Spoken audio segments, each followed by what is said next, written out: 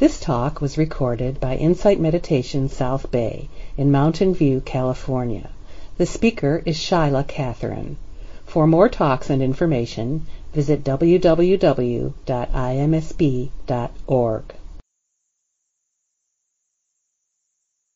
So for those of you who were here last week, you will know that we started a 5-part series based on the Meghiya Sutta, which is found in a collection called the Udana. It's number 4.1. And the Meghiya Sutta is basically about a monk who decided to practice alone in seclusion, even though the Buddha said, "Hey, I don't think you're ready for this." But he went off anyway. That's not a direct quote, of course, but he went off anyway and found it very difficult. His mind was extremely agitated and restless. And so he came back to the Buddha, and the Buddha said there are 5 conditions that are required in order for one to make good use of time in meditation and in seclusion. And he said these 5 preconditions include good friendship. That's the first, and we spoke of that last week. Virtue and restraint, which I'll speak about today. And then next week I'll speak about the third, which is engaging in talk on the Dhamma. And then as the series goes on, we'll address effort and wisdom as the last 2 preconditions. And these 5 preconditions are arranged in a sequence because it is said that it is expected that one who has the condition of good friends will develop virtue and restraint. And so, to quote from the Meghiya Sutta on the description of virtue, it says, "A bhikkhu who is virtuous lives restrained by the restraint of the patimokkha, endowed with conduct and resort, seeing danger in the smallest faults. He trains in the training rules he has accepted. When mind deliverance is as yet immature, Meghiya, this is the second thing that leads to its maturity." So here it says he lives restrained by the restraint of the patimokkha. Now the patimokkha is the term for the monastic vows that a monk takes. A layperson would, instead of having the patimokkha, would take 5 lay precepts. But in any case, whatever training rules we have accepted, this development of virtue asks us to bring attention and to consider the arena of our action and our conduct. The development of virtue in Buddhism is not about obedience to rules. The Buddhist practice of virtue is exploratory, and rules are undertaken as voluntary and intentional trainings. They're a way to frame our experience and to highlight actions so that we become more mindful and wise in those situations. It is developed through mindfulness primarily, and it's intertwined with wisdom and reflection and reinforced by an inner strength and integrity that has a capacity for restraint. So the practice of virtue is one of the primary ways that we develop self-respect, that we develop the Dhamma in our lives, that we integrate this practice into the way we live and the way we interact. The development of virtue requires the application of our mindfulness and our wisdom to the complex actions of body, speech, and mind. It is not enough to just sit with our eyes closed watching the breath and saying that we're virtuous. We have to bring the wisdom and the mindfulness right into the complexity of our interactions. Suzuki Roshi, a Zen master, asked a rhetorical question. He asked, "How can you make a cow feel free and at ease?" And then he answered it, and he said, You give her a fenced-in pasture. And I like this idea of a fenced-in pasture because sometimes we need structure and we benefit by discipline. And we can use a wise relationship to discipline in order to experience freedom and ease. Choice is at the core of the development of virtue. We make choices in every moment. But sometimes we're not aware of those choices because we passively comply with the force of conditioned, repeated, and familiar patterns. When we actively engage in this choice making, then we have the opportunity to reflect on what's happening, to reflect on our experience, and then to bring wisdom to those decisions and incrementally remove the causes of suffering in our lives and enhance the causes of happiness in our lives. There's an interesting instruction that's offered in the middle-length discourses in a sutta called Effacement. And this discourse lists 44 harmful qualities or actions that include such things as cruelty, killing, malicious speech, false speech, gossip, covetousness, wrong intention, wrong effort, restlessness, avariciousness, conceit, being obstinate, negligence, shamelessness, laziness, unmindfulness, attachment to views. It goes on and on. I mean, there are 44 possible unwholesome qualities or actions. And regarding each of these negative qualities, the practitioner is reminded of two things. First, that we can practice inclining our minds by thinking. Others may be blank. Say, others may be lazy, but I shall not be lazy. Others may be cruel, but I shall not be cruel. Others may engage in gossip, but I will not engage in gossip. And so it goes through all 44 of these negative qualities, saying we can recognize that though others may do this, I will not do this. It's a very interesting commitment to recognize that just because others do it does not mean that we need to slide into that pattern. We can recognize something in the world and choose to not develop that. The second teaching in this discourse goes through the same 44 qualities again, and it says that one can make a wise choice to avoid the unwholesome actions of body, speech, and mind. And the instruction says, suppose there were an uneven path and another even path by which to avoid it. And suppose there were an uneven ford and another even ford by which to avoid it. A person given to killing living beings has abstention from killing living beings by which to avoid it. One given to gossip has abstention from gossip by which to avoid it. One given to restlessness has non-restlessness by which to avoid it. One given to fraud has non-fraud by which to avoid it. One given to negligence has diligence by which to avoid it. One given to laziness has the arousal of energy by which to avoid it.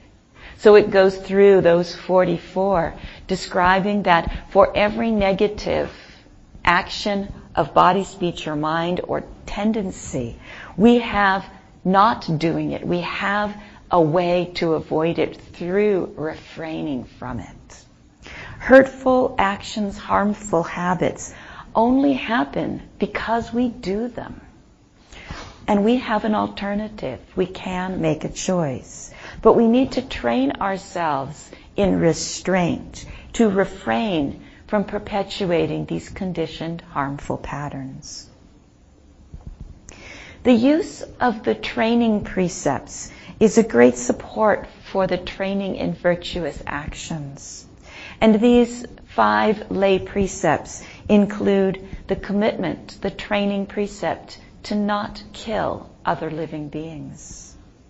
The second is to not steal, to refrain from taking what is not given. The third is to not cause harm through sexuality, through deceit, rape, or force of any kind. And the fourth is to refrain from false speech, from lying, from abusive language, from malicious and frivolous speech. And the fifth is to not use substances that intoxicate the mind. These are the 5 basic training precepts. We can find another list of 10 unwholesome actions, wholesome and unwholesome actions, but they're basically the same list, except that they include some actions of mind, such as covetousness and wrong view. And it gives more details about the aspects of wrong speech. Now, the practice of virtue may not sound so exciting. I think every meditation center has learned that when they offer a course on virtue, the attendance is low.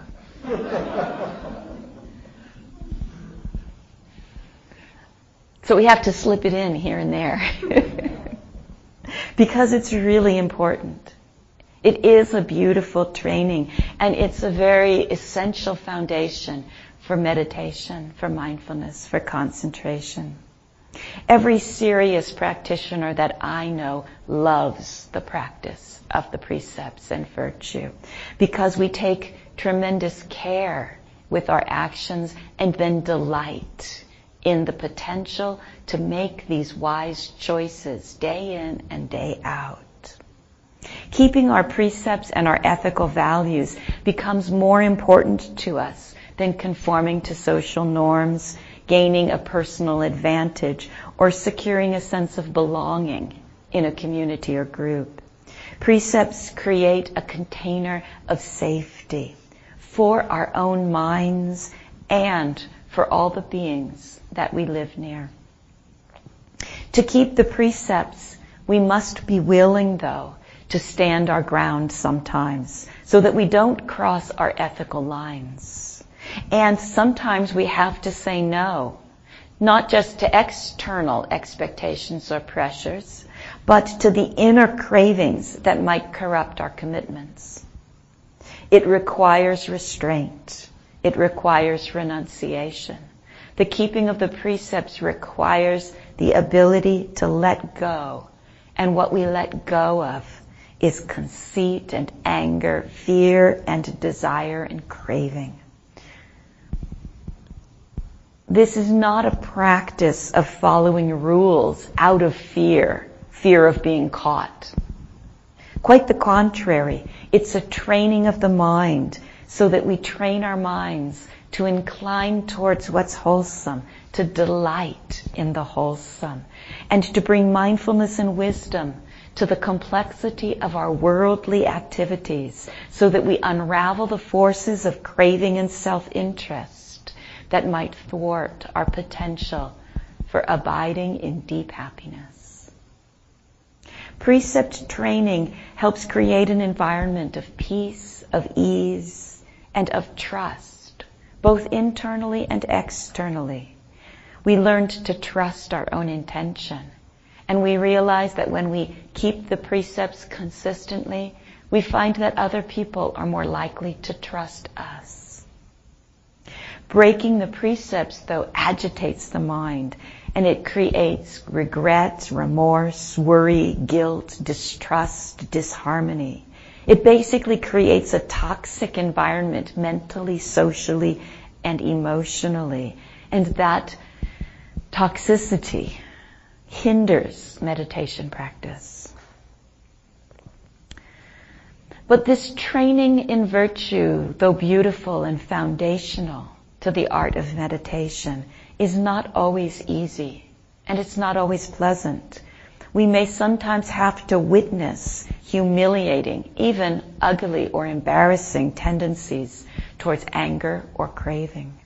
We may need to feel the pain of those old bad habits before we're convinced that we actually can and want to let them go. We'll need to stay steady and true to our commitments to virtue while we struggle to see the forces of craving and desire clearly as we struggle to face the selfishness that might arise within our own minds. We must be willing to endure the pain and sometimes the humiliation of looking face to face at our own unwholesome tendencies until we can truly free the mind from their influence. If we don't have the strength to feel the pain that comes from unskillful actions, then we may deny those forces. We may numb our emotional response to them and seek comfort through dulling the mind, through probably other bad habits. We might even just resign ourselves to just go through with the harmful actions, to get it over with, to just do it, and to be that person that we really don't want to be. The Buddha taught his own son, Rahula, to reflect before he undertook an action so that he could consider his intention that was inspiring that action. And then during the course of doing the action, to reflect again, to consider what was happening here, how was he engaging in it, what were the mental states and experiences that are occurring as he's doing the action. And then after the action was completed, to reflect again so that he could learn what was the result of that action and then apply that lesson in the future. No one is expected to be perfect.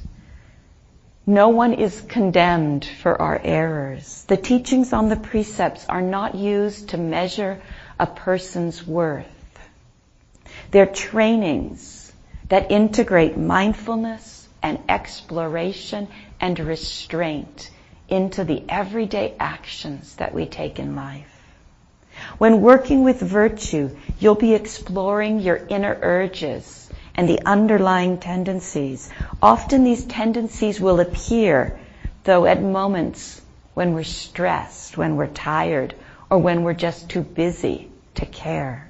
These are the moments when these negative tendencies tend to erupt.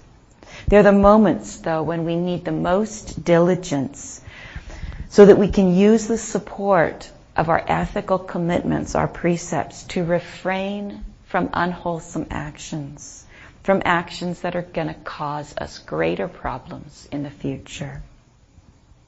And then after we have successfully refrained, even for just a moment, and we have let an opportunity to do something mean pass, and we didn't do it, that's a moment of virtue.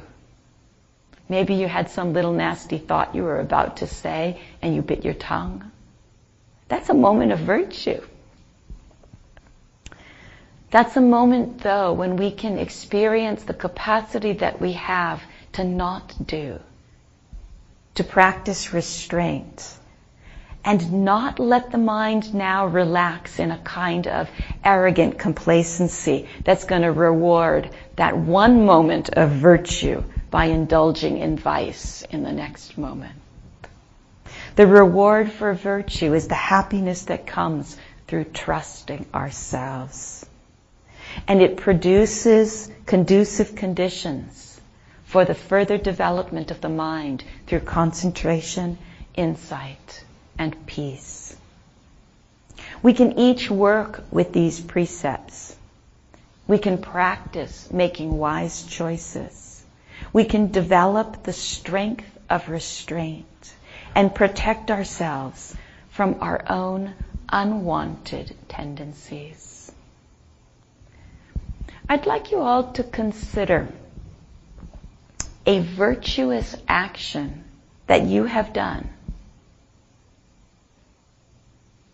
In fact, I'd like you to consider 3 virtuous actions.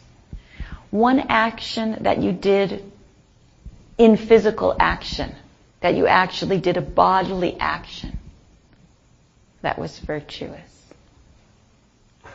That could have been refraining from doing a harmful action, because that counts as virtue. Or it could be a positive virtuous action of compassion or generosity or kindness, honesty, integrity.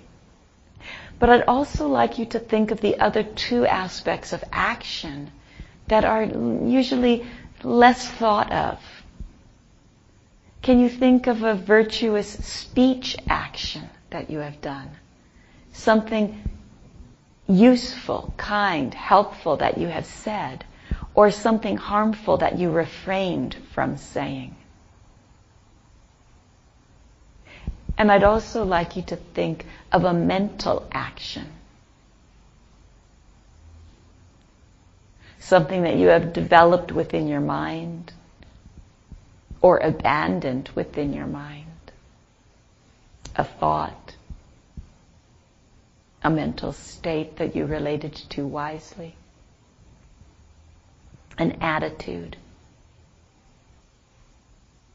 So as you consider a virtuous action in body, speech, and mind, please consider what they felt like. What did it feel like to engage in those actions? Maybe you didn't have the opportunity to reflect before and during, but now you can reflect after. What was that experience like for you?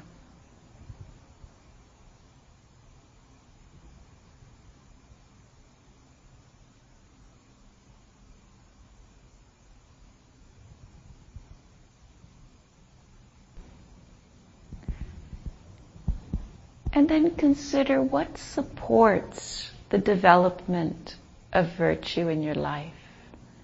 And what keeps you from living with impeccable virtue?